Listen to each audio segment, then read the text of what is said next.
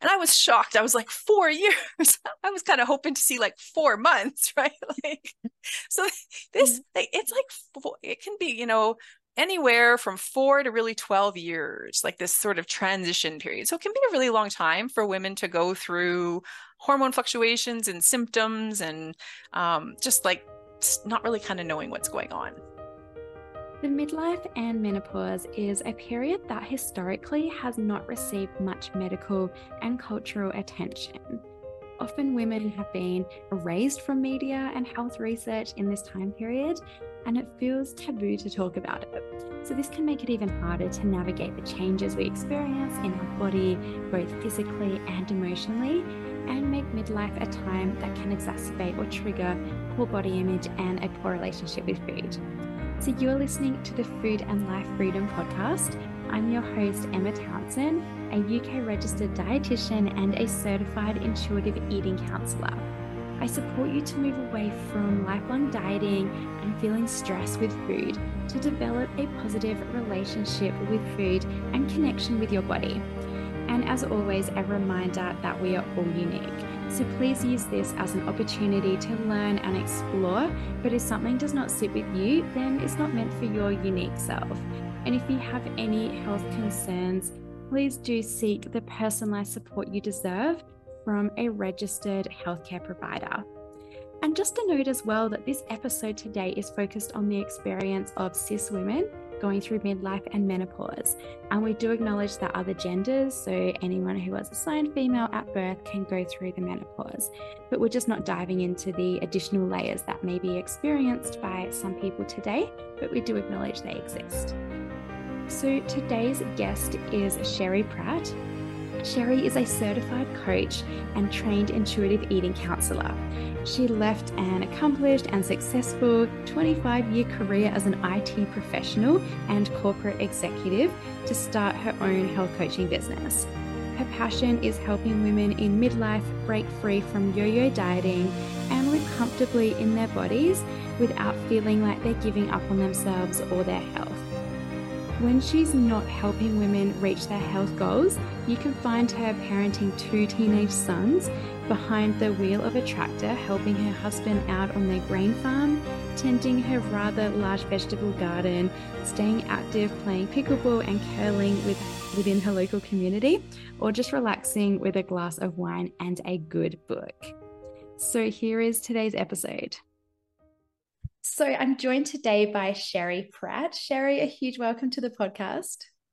Thank you. I'm excited to be here. You're very welcome.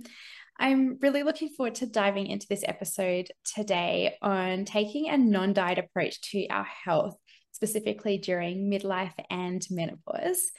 But before we do get started, Sherry, I'd love to just learn a little bit more about you and how you became interested in supporting people with a non-diet approach, because I know your background was very different before a career change, it sounds like, and also specifically during this midlife and menopause period too.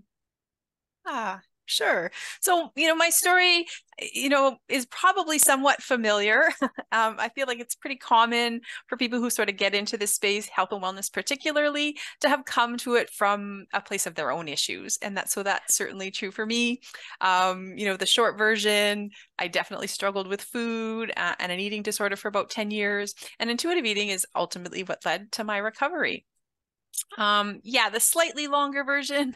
So it kind of all began with a separation and divorce in my late 30s.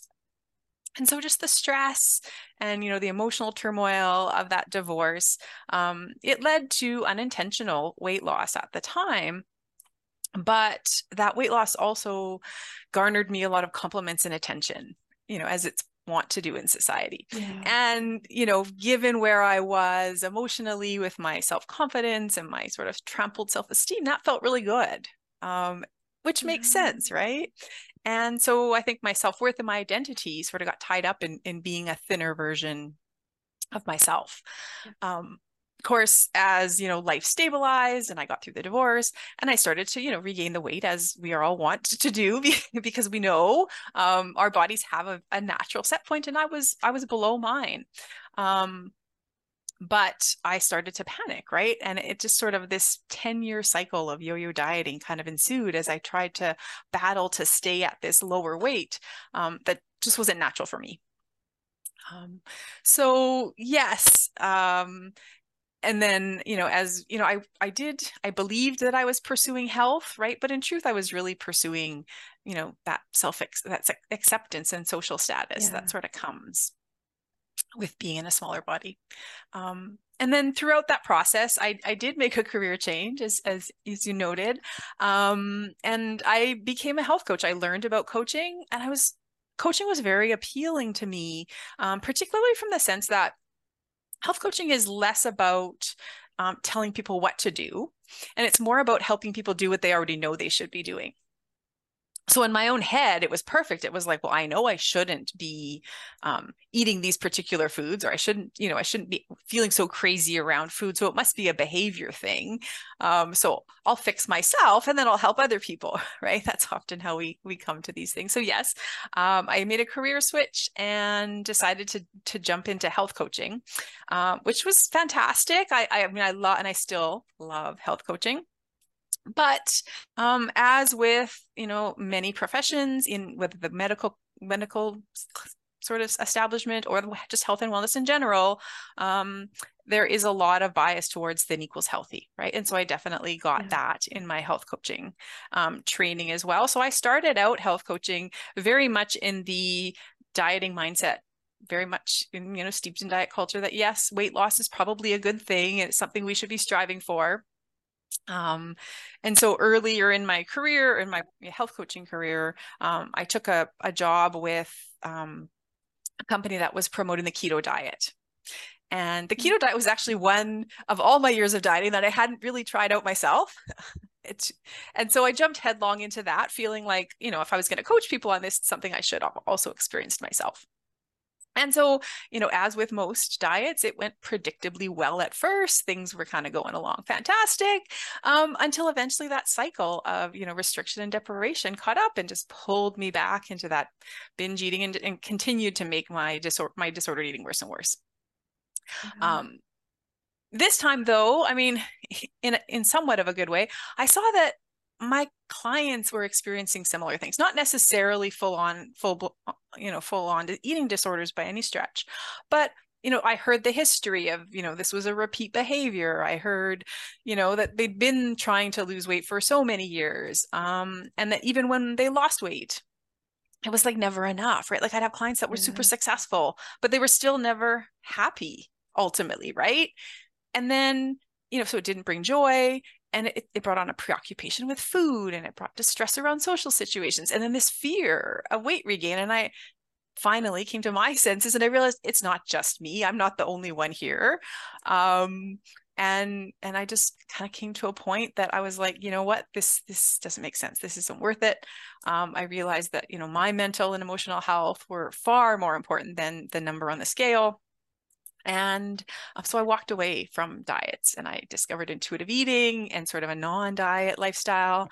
And it's been a game changer for me. And it's sort of now how I practice all of my health coaching going forward. And it's just been such a great transformation. Wow.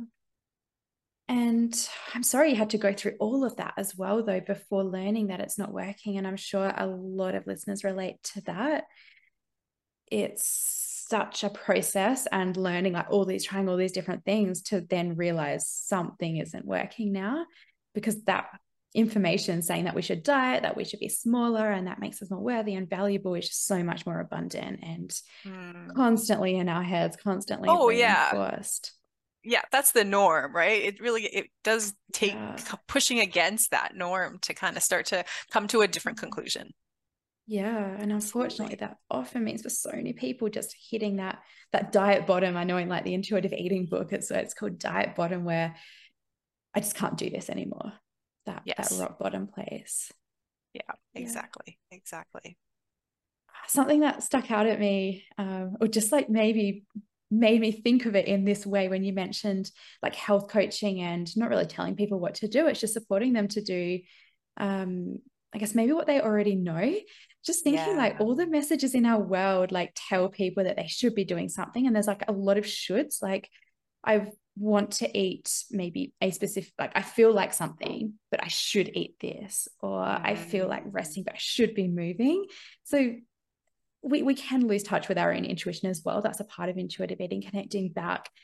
But often we can maybe to some extent like know what feels best, but not trust it. And it's all of Yeah. these shoulds, and finding that trust again and letting go of the shoulds is a probably something that's so helpful being a health coach in the intuitive eating space as well. It is very much so. And that's where, but again, like you said, it's not sort of our natural place. Like we're very much from a position of, being told what to do, or, and particularly with health, like here are the things you should be doing. Yeah. But yes, and that's where I do find intuitive eating as the framework, excuse me, it really helps us reconnect with our bodies, right? And redevelop that trust. And so that's so helpful to apply not just to food and body, but then other aspects of health, and start to evaluate, is this particular recommendation really the best for me? And to really get in touch with, what does my body need? Definitely. Yeah, and it's not just eating, is it? It goes so much Oh, yeah, deeper when we learn to reconnect with our body to support our eating. We're also supporting things like our emotions, because we're learning to connect with our emotions. We're learning to support our self-care because we're learning what our body needs. It's so lovely, like how far it expands throughout our life. exactly. Exactly. Yeah. Yeah. So moving, I guess, towards the topic or the focus that we're going to speak about in terms of intuitive eating and where we're supporting people is the midlife and Mhm. menopause. I'd love to just hear a bit more about maybe generally like what do we mean when we say midlife and menopause, and what changes might people or women go through during this time? Yeah, that's a great question. And it, really helpful to kind of set the stage for the conversation. Um, Mm, so when I talk about midlife, I mean, I think that's sort of just that age range, between like 45 to 65, right? Like that, really that sort of midpoint in life. mm, But when it comes to, which is often the time we're going through menopause, um, and so, yeah, just maybe a few definitions or terms around menopause, because ironically, it's not something that we learn as much about as we do some other things, some other phases of life, right? So menopause, yeah. from a definition technical perspective, it's really just when there are no more follicles in our ovaries, and we basically stop ovulating, right? So that's sort of the medical side of it. So we stop having a menstrual period. But it can be helpful to kind of think of menopause on a bit like a timeline. So at one end of the timeline, you have your sort of reproductive years where you're ovulating regularly. You sort of starts with that first ovulation. And then we end with that last ovulation, what we call like sort of that final menstrual period. Mm, Interestingly, menopause is actually not even officially diagnosed until 12 months following that final menstrual period. So a woman is considered to be in menopause 12 months after her very last period. And there's really no other way to test for menopause. We can't like test hormones necessarily. It's really this like time thing. And yeah. then you get lots of different terms. So we sort of have this transition period, sometimes called the menopause transition, sometimes called premenopause or perimenopause. And that's really that sort of transition period from when you go from sort of having a regular hormone cycle, regular ovulatory cycle, to having this like erratic period when your ovaries are starting to behave a little erratically. Maybe sometimes you're ovulating, sometimes you aren't. There's lots of fluctuations in hormones. And that's really when we talk about menopause is often what we're referring to. That's where that time period during which a lot of the symptoms tend to occur. Yeah.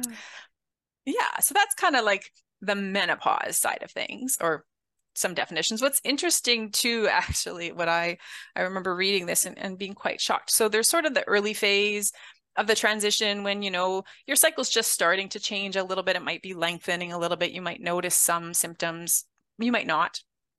And then there's sort of the last phase, which is usually sort of the last year, 1 to 3 years, right before you're likely to stop menstruating. And during that time, that's when you'll start to see skipping periods. And there was a statistic that came up that was like, when you start skipping 2 months in a row, like you've missed 2 periods in a row, then there's a 95% chance that your like final menstrual period will be within the next 4 years. And I was shocked. I was like, 4 years. I was kind of hoping to see like 4 months, right? Like, so Yeah. this, it's like, it can be, anywhere from 4 to really 12 years, like this sort of transition period. So it can be a really long time for women to go through hormone fluctuations and symptoms and just like not really kind of knowing what's going on. Yeah, that is a really long time actually. And it's also just to maybe not have so much awareness of our own body. Like we've for a lot of people, we've developed this understanding of how our body works in that sense, like hormonally, our cycle, and then for up to 4 years, I guess, being all over the place, not knowing how our hormones are affecting us at certain times of the month, or not knowing when our menstrual cycle might appear. That sounds like a challenge in itself. Yeah, absolutely. It is.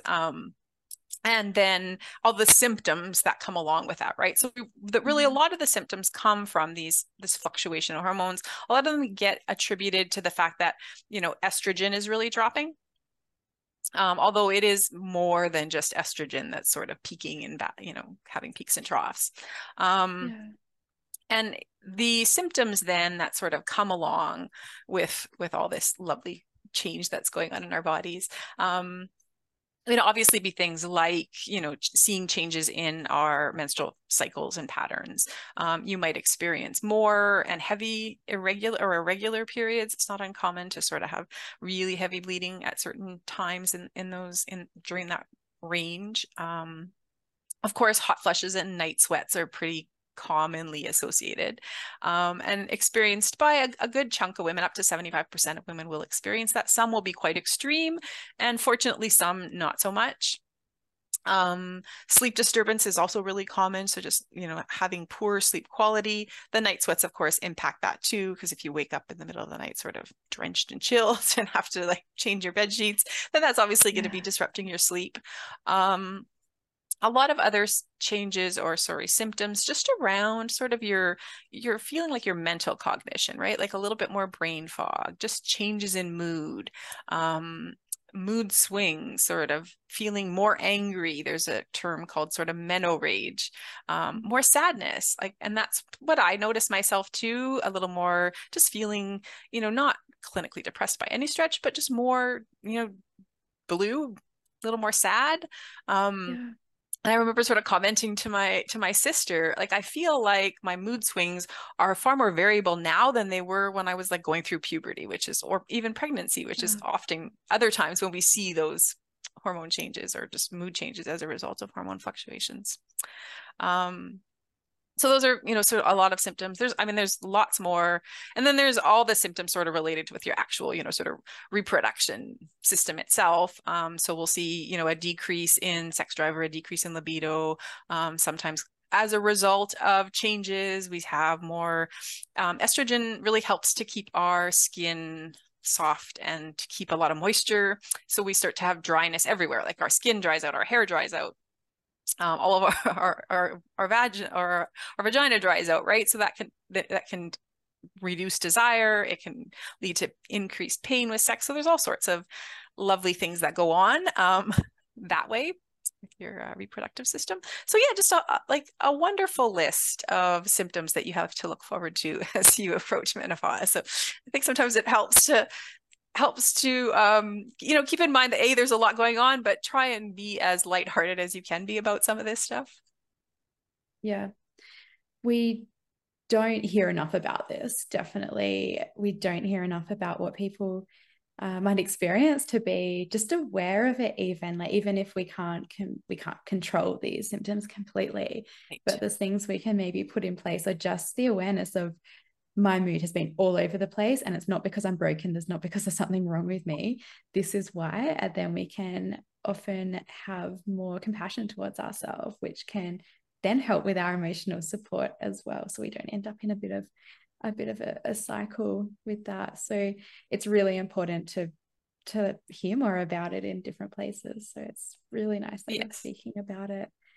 Um, Yes. and just all the layers involved that you mentioned, I guess when we do hear about it, I know the things that I've mainly heard, it's like having hot flashes, uh, especially maybe at nighttime, and that affecting maybe sleep and mood changes, things like that. But just the challenges that we then experience in like all these different parts of life, that's certainly something that I don't hear so much in just general conversation or media. It's very Mm-hmm. focused on, oh, this will happen, it'll be a bit annoying. Mm-hmm. But this awareness that half the population at least, or more than half the population, maybe even go through these changes that have a huge impact on so many parts of their life is so important. Yeah, exactly. And I think that's where it's really important that we start to talk about this stuff more. I think it is becoming less of a taboo subject. But it was even interesting. I was out with a group of friends, and there was probably a 10-year age difference, which isn't that much. But I noticed when I brought up the subject that the ones at the upper end, you could see the discomfort a little more, right? Like, we shouldn't be talking about this at and not like we were getting into a ton of detail, but just even the subject of menopause at the dinner table was like, oh, we shouldn't talk about that. And I was like, well, why not? Right? Like, the reality is Yeah. the women at this table are all going to go through it. So Yeah, that's yeah. interesting. I guess the differences maybe, well, at least in that group or maybe that part of the world as well. I'm sure it changes, but just the differences that we notice maybe in generations and what we're more open about talking about now, which is lovely that that's changing. Yeah, yeah, exactly. Yeah. With all of these layers that I guess the hormone changes and menopause can impact for women and then the flow on effect to the rest of their life. How is it that it can maybe relate with people's relationship with their own body and then maybe even extended from that, their relationship with food? Yeah, so I think there's sort of maybe a couple things here. First, and foremost is probably that association, at least in some cultures, in North American or Western cultures more so, of that association with aging, right? And sort of like you're now not in your reproductive years anymore. And this is much less true than it used to be, but still women were seen as sort of, not as young and fertile and all that good stuff anymore, right?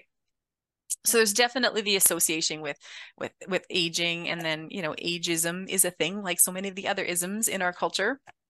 So that's definitely a piece of it. And again, I do see that changing. I suspect it's far less for my generation now compared to maybe my mother and grandmothers for sure. We are seeing shifts, but I still think that we have a ways to go. So particular media, and again, back to beauty standards and body standards and all that stuff. And like I said, it's getting better, but I know I this sort of example stuck out to me, and it was actually only upon reflection that I noticed it. But I was watching the TV series Andor, which is like a Star Wars spinoff, with my husband and my son. And there was a scene in which there was a woman who she looked like, you know, not a day over 40, right? She was, still had, glowing, flawless skin. She was very beautiful. And she was referencing that she'd gone to high school with this, other character, this friend of hers. And this high school friend was like full gray, wrinkle, like easily, like, not closer to 60 than 40 for sure. And I thought, I'm not sure that they were in high school. I'm not really sure. I couldn't have made the leap that they were in high school together, because it just kind of shows that, women in media and TV shows, we don't see a lot of aging women to the same extent that we see aging men.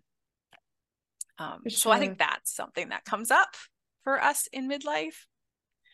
Yeah. And then I think the other piece is just, again, midlife is often marked by a lot of transitions.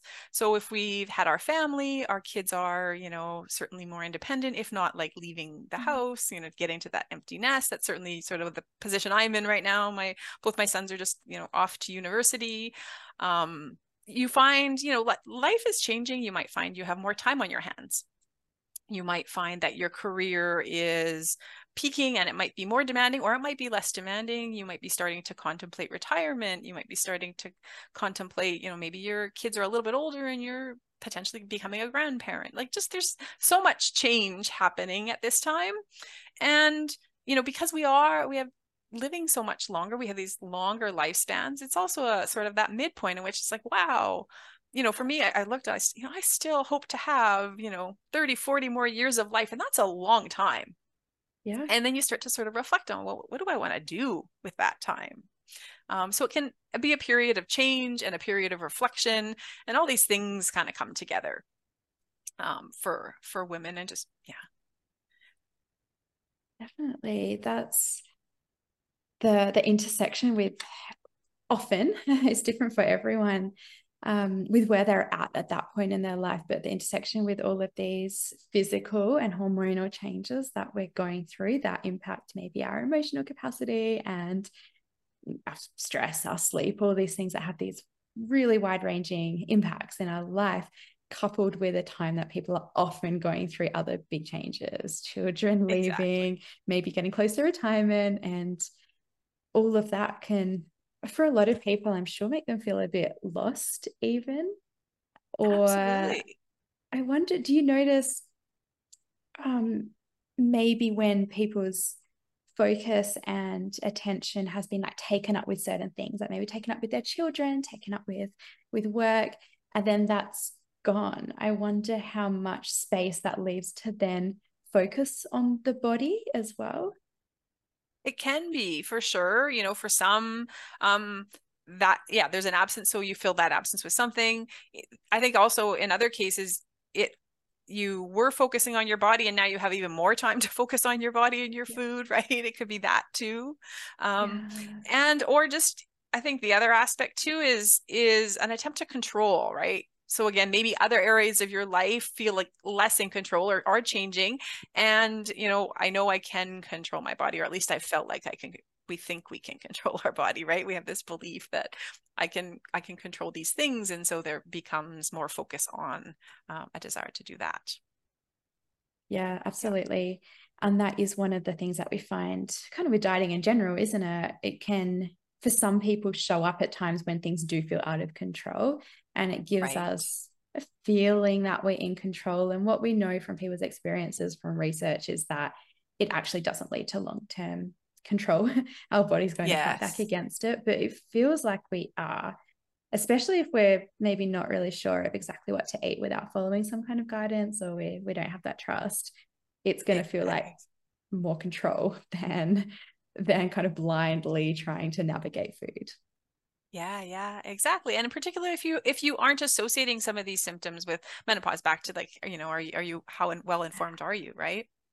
Yeah, and with the Yeah. lack of conversation that we've historically had, that's Yeah. quite common. I'm sure that we aren't aware, or maybe just not supported as well.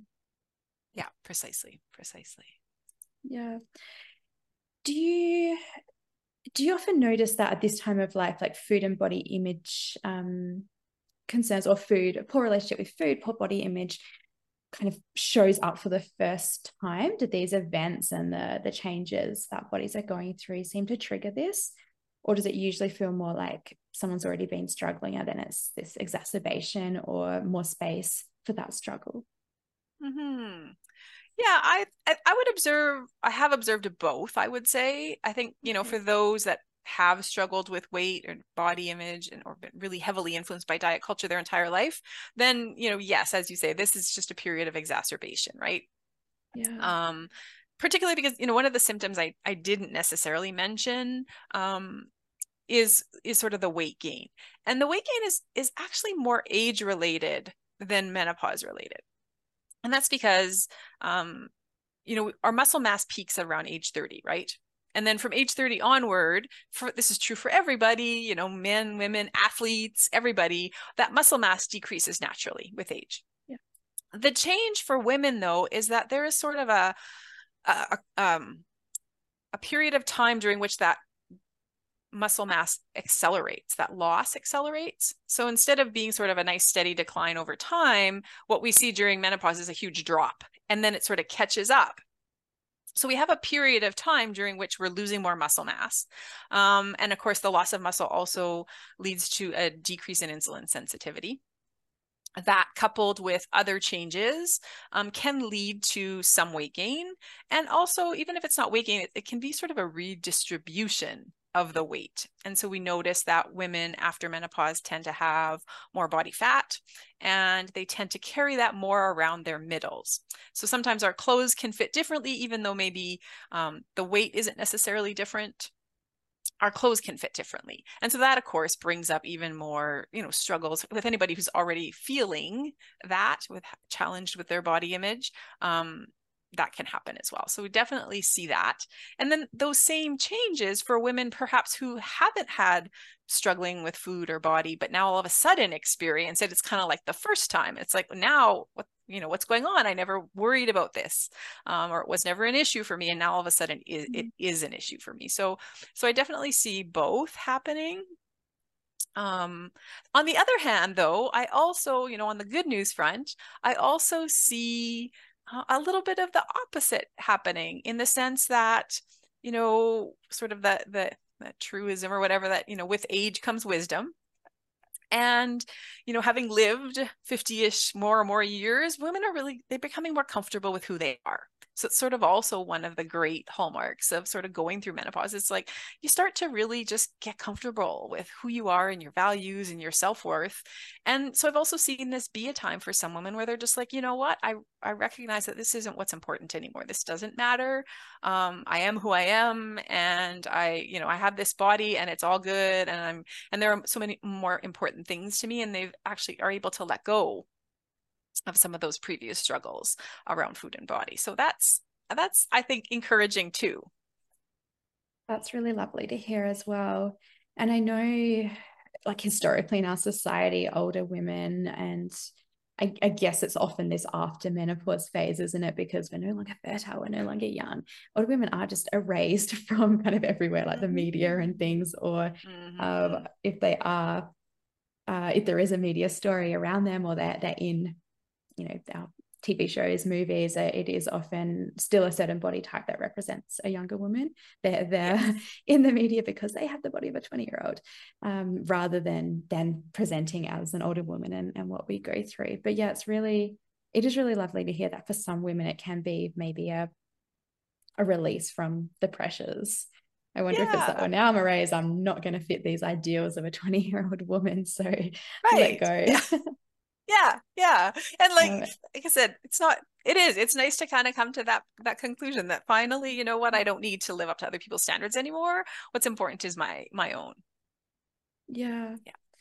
And I wonder for the women who do struggle during that time. So either it comes up for the first time, or maybe it's been something that's exacerbated, or they've already experienced. There's such a sense in our culture that like bodies should never change throughout life. And we know, Yes. as you just explained really nicely before, the natural changes that bodies go through because of our physiology, because we're human, because of the hormone changes, redistribution of weight, insulin changes, all of these natural things that are supposed to happen. But Yeah. even now, like within the healthcare space, it's very focused. I hear all the time from people, their doctors told them, oh, like now you need to really watch your weight. You should be trying to lose weight. You should be making sure it doesn't go up because you're, a risky time where your weight's going to go up.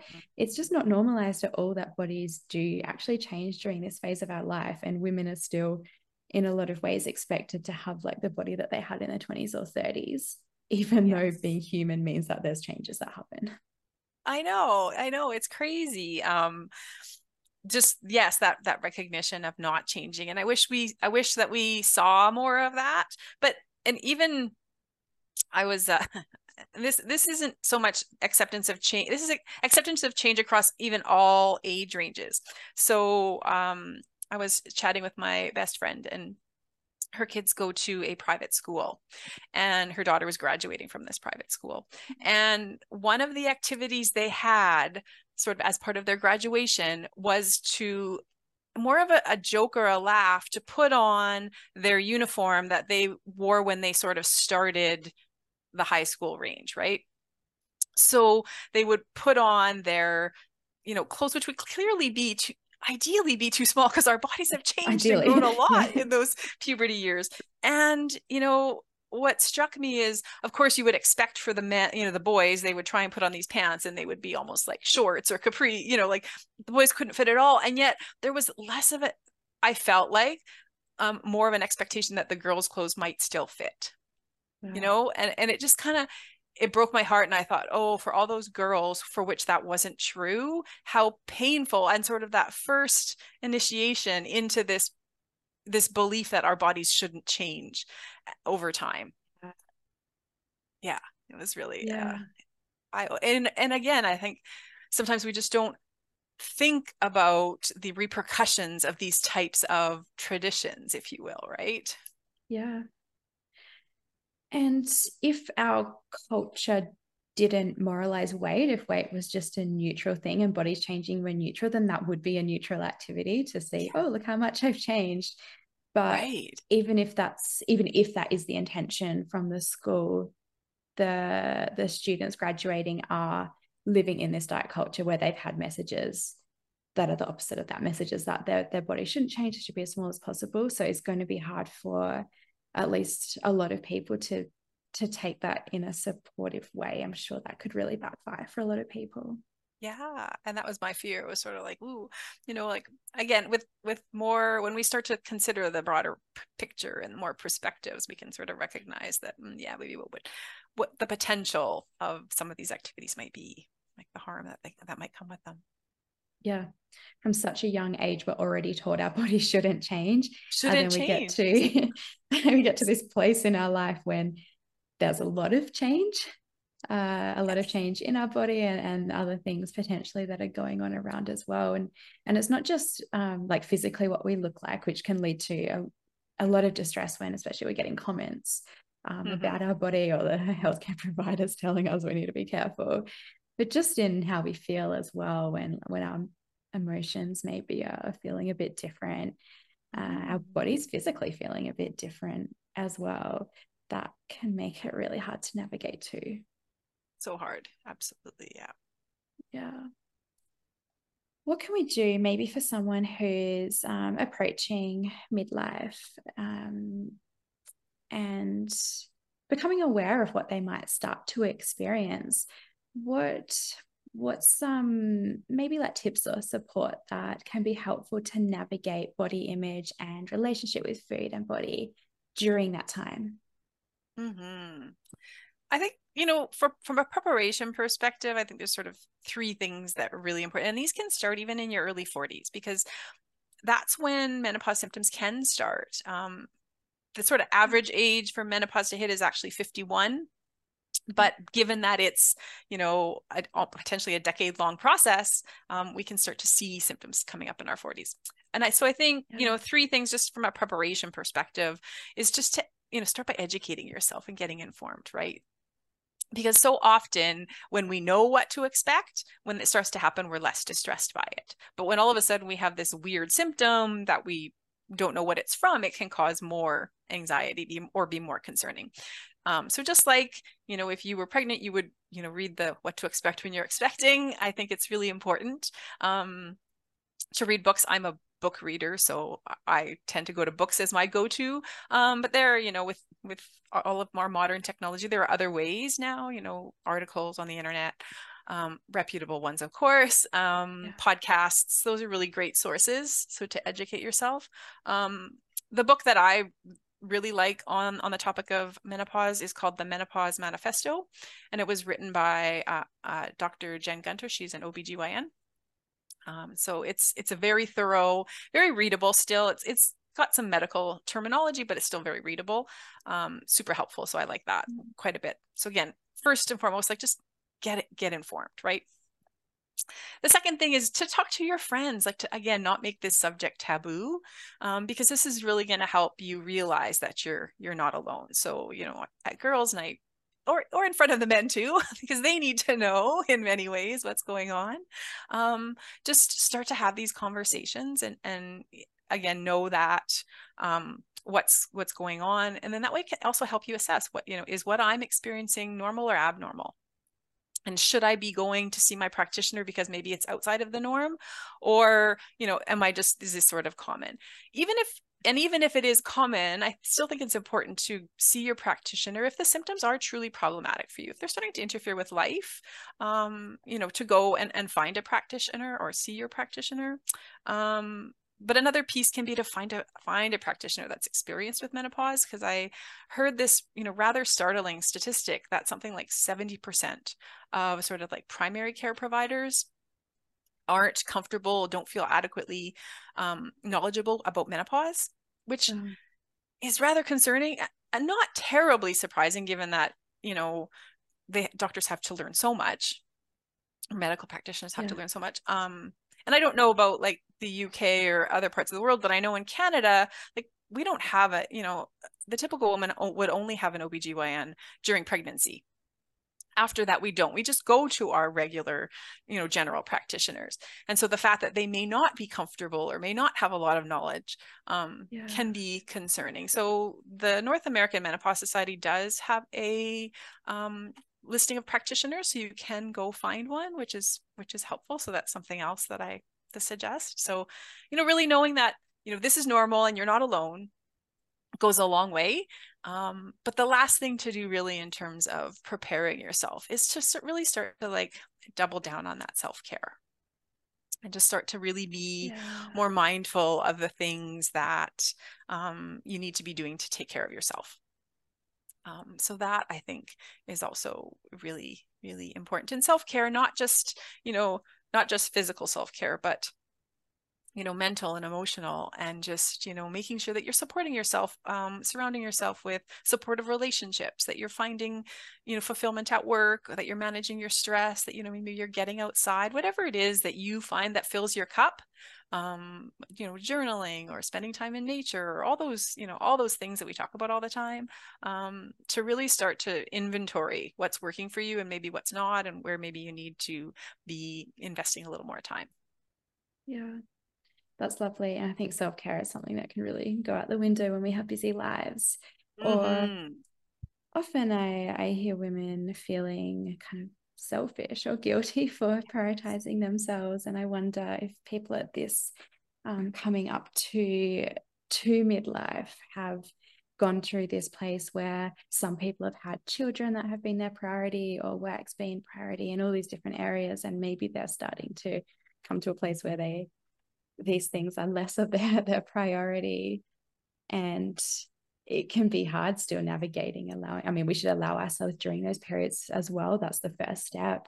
And then also navigating, allowing ourselves when we have less other priorities as well. Yeah, but no, that's absolutely true. Like, so again, back to that sort of transition, you have been Mm, focused on others, focused on your career, focused on so many other things. And so all of a sudden, yeah, yes, putting yourself at the center of self-care can be really uncomfortable, feel really unnatural for a lot of people, for sure. yeah, yeah. Absolutely. That's yeah, such great advice. And I love the just getting educated and aware of what can happen, and the conversation side of it is super important as well. I know in lots of areas of women's health too, we aren't so equipped to know what's normal and what's not normal, because we're not Mm-hmm. really talking about it, and at least not in depth. So Not we in the might be detail. experiencing things that feel like it must be a concern, and it's causing us a lot of stress without knowing that like a big percentage of other people experience the same. Absolutely. And I agree, like in all areas of our life, like, it's a little bit embarrassing, but not probably uncommon to admit that, like, I didn't even really understand my like hormone cycle, like just your natural ovulation cycle, until I was, into my mid 40s, when I actually spent a little more time truly understanding all the signs and symptoms. And it was kind of revelatory, actually. It was like, wow, to sort of get in touch with those Yeah, pieces of your body and to be able to see, and really start to sense where you were in your hormone cycle. And this was like, well beyond when I'd had kids and everything. It was like, I feel like this is the stuff that we should be taught way earlier in our lives, right? Because our bodies can yeah, tell us so much, which I think is, phenomenal and fascinating, yeah, um, when we're taught sort of what to look for. yeah. And I'm not sure of everyone's experience, but I know mine. I didn't get any education around that at all during school. It wasn't anything that was touched on. Sex education was purely kind of in the intimate process. Yes. It wasn't focused on women's bodies, or men's bodies either, for that matter. Like from what I got at Yeah. school. But I think men's bodies are so different. Like they don't have this Yeah, 28 day or whatever your cycle yeah, is, between 28 and 31 or whatever the number is, right? Um, yeah, and it's also interesting to me that for the reason that women were left out of medical research for so long is because of that hormone cycle, because it had such a great influence potentially on the research that was being done. And that's why for so many years men who don't have this cycle were sort of subjects of experiments. So I thought that was really interesting too when I learned that. that's so fascinating. Yeah, left out to not affect the research, but actually that was the thing that Exactly. needed researching. Yes. That was the thing that needed to be better understood, because otherwise it's half the population at best that are included. Exactly. Precisely. Yeah. Well, and then I guess thinking about someone maybe who's currently navigating midlife and menopause, maybe they've been through midlife and menopause already, but they have noticed changes in their body image and their relationship with food. What advice would you have someone who's really struggling in that phase of their life? Mm-hmm. So, first the foundation, I think for all the work that you're going to do with this, at any time in life, but really even more now. So is just to lean Mm, into self-compassion. To really there, those three elements of self-compassion, they come together so well. The things we've been talking about, just like to start being kinder to ourselves, right? yeah. To sort of recognize when we're holding ourselves to standards that maybe aren't Mm, appropriate, when we're applying lots of judgment or inner criticism, to start to see that and to start to we're as women, we're so good at being nurturing and loving and caring for the others around us, and to start to turn some of that attention to ourselves. um, that other aspect of that second element of self-compassion is that common humanity piece. So again, that I'm not alone piece. And so again, recognizing, as we've said several times, this is a very natural thing for women to go to. It's something we're all going to go through. So again, yeah, remembering that. And then that third element of self-compassion, that mindfulness piece, or that recognition that change is constant, that the nature of impermanence. So again, yes, this is right now feels like a very difficult time, but it'll pass at some point, right? Like, so just remembering. I think all of those elements of self-compassion come together really nicely and can help serve as a foundation. But self-compassion doesn't always come naturally for us. So maybe, digging into that a little bit, familiarizing yourself with that. yeah, Yeah, that definitely to me is sort of a starting place. Particularly with food and body, because it is such a triggering space. It's such a place where it can feel, and you've dealt with it for so many years. yeah, So having that foundation is a place I like to start with. Secondly, of course, though, is really to, if you are still stuck, to opt out of that diet culture, right? And to really make peace with food by adopting intuitive eating. So, many of your listeners may already be there, but if they aren't, that absolutely, I think is a game changer, to start to, recognize the truth around how much or how very little control we actually do have over our body shape. We absolutely have lots of control over our behaviors and our actions, and we still want to be taking care of our health. But intuitive eating is not in opposition with that in any way, shape, or form, right? So, if necessary, seek out the support of someone trained and certified like yourself, or like myself, to get that support to really start to adopt and become an intuitive eater. And then I think the last piece of sort of how do you navigate this? How do you sort of overcome these challenges? Um, is a piece that I like to incorporate, and that's to start to embrace what I call sort of whole person health, right? So recognize that health goes far beyond diet and exercise, right? It's not just your physical health, but it's your mental and emotional and social well-being. And these all are interrelated, and they all contribute, right? So, yeah, pay attention to like who you're spending your time with, and that you have supportive relationships, that you are, gaining fulfillment from the things that you do in your life. Start to really explore like what lights you up and what's important to you. And again, yes, we want to be taking care of ourselves and we want to be doing things that make us feel good, but that doesn't necessarily mean looking a certain way or spending an inordinate amount of time on food and body or diet and exercise. So kind of, yeah, that's Absolutely. sort of, yeah. And I love the focus on that you were kind of mentioning throughout there, like what is health to us? There's this Yeah. huge focus on it being about what we look like and staying thin and the specific food that we're eating. But that's not health. What we look like has nothing to do with our health. Firstly, it's natural human. Our body naturally does like have weight changes during menopause. So that's a very healthy thing to go through. But also everyone's body is different. We can't tell how healthy someone is by what their body looks like, and really separating these health ideals that we see in our culture, that this is the image of health, but that's not true at all. So working on separating that as we're working on rejecting the diet mentality that you mentioned.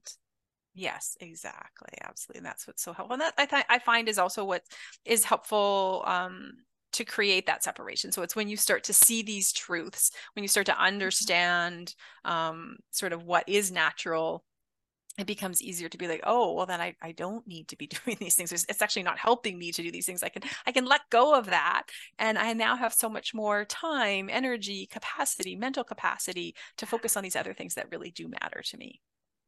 Yeah, yeah. And that's when it can be maybe the light switch can happen when we realize all of these other things that we've been giving up, and maybe we have to find them. It might be that we don't know what they are Yeah. yet, and we need to find them to help our journey there. Yeah, and that's true too. And I mean, I think I experienced a little of that myself.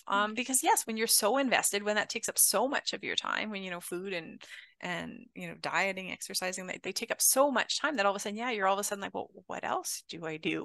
Where I have all this, I have this time now, and how do I want to spend it? And it can be a little challenging, absolutely. Yeah.